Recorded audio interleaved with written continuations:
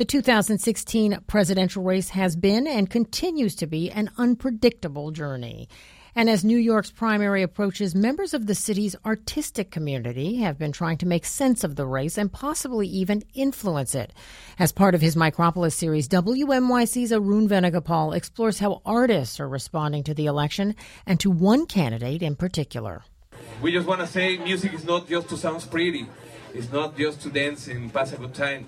We have responsibility to say what's happening. Recently, I was at La Terraza, a club in Jackson Heights, Queens, listening to the band Jarana Beat when the lead singer paused to rail against Donald Trump and his proposed wall on the Mexican border. Problemas inmigratorios, that is any solution.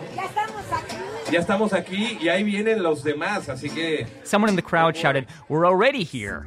And the singer agreed, "Yeah, we're already here, and reinforcements are on the way." The band then launched into their own version of The Wall by Pink Floyd, but in Spanish. This sort of thing is happening across the city. Musicians and artists of all sorts speaking out, trying to shape the political environment as the election approaches. Some artists have candidates that they support. Bonnie Raitt, Shepard Fairey, and Thurston Moore of Sonic Youth have all endorsed Bernie Sanders. But a lot of artists who are out there making political statements are actively opposing Donald Trump. A couple months ago, artist Pablo Helguera made a piñata shaped in Donald Trump's image and hung it inside the White Box Gallery downtown. Visitors to the exhibition were then invited to grab a baseball bat and take a swing.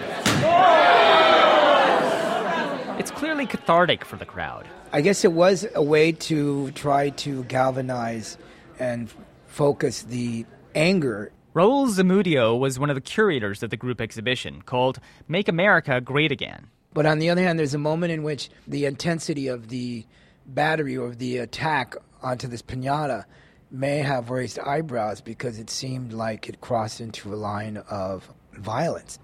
On the streets, it's crossed over for real. There's an artist who walks around New York dressed as Donald Trump. For $5, you can punch him in the gut.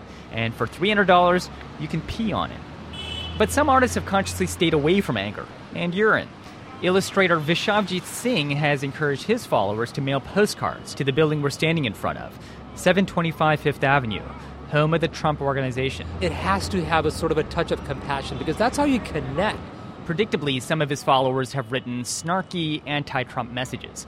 But there's one guy from Michigan who quotes a bit of scripture from the Sikh religion. It's in praise of women. From her, kings are born. From woman, woman is born. Without woman, there would be no one at all. Vishavjit Singh is himself Sikh and wears a turban. He worries about the things Trump has said about Muslims and immigrants. But all he's really hoping for is a conversation. My goal is not to alienate people who don't like me because of what I look like. My hope is I want to break that sort of wall of fear and anxiety. So you might come up to me and say, "Hey, that's cool." Or, "Why are you doing what you're doing?" Right? Nicholas Mirzov's a professor at NYU and author of a new book, How to See the World.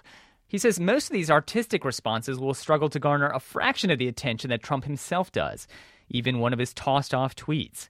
For an artist, Donald Trump's entire style presents a challenge. Trump is a character, and he never breaks character. He doesn't step outside the character that he's formed to judge or to criticize himself. That's not within his character. A sort of performance art unto himself. I was reminded of the late Andy Kaufman, who also never broke character, either as a stand-up comedian or as a wrestler. You fans who started booing and hissing me tonight, don't try that again. Don't try that again. I am a star, and next time... Kaufman died in 1984, but some people thought even that was a hoax, a performance. A lot of people think of Donald Trump's candidacy as a sort of performance, too. Does he really believe the things he says? Does it matter whether he does? Regardless of what it actually is, Mirzov says it's really hard for most artists to counter. Because we rely, as it were, when caricaturing or critiquing somebody, for them to have the ability to be self-reflexive or to have a conscience. The character Trump has neither of those things. Rather than going after Trump, Mirzov thinks artists would be better off trying to counter the incredible divisiveness in this country and the anger fueling Trump's campaign. He thinks they could try to bring people together in public spaces, not for mere diversion, but for engagement and genuine discussion. Make social interaction and America fun again. This is Micropolis. For WNYC, I'm Arun Venugopal.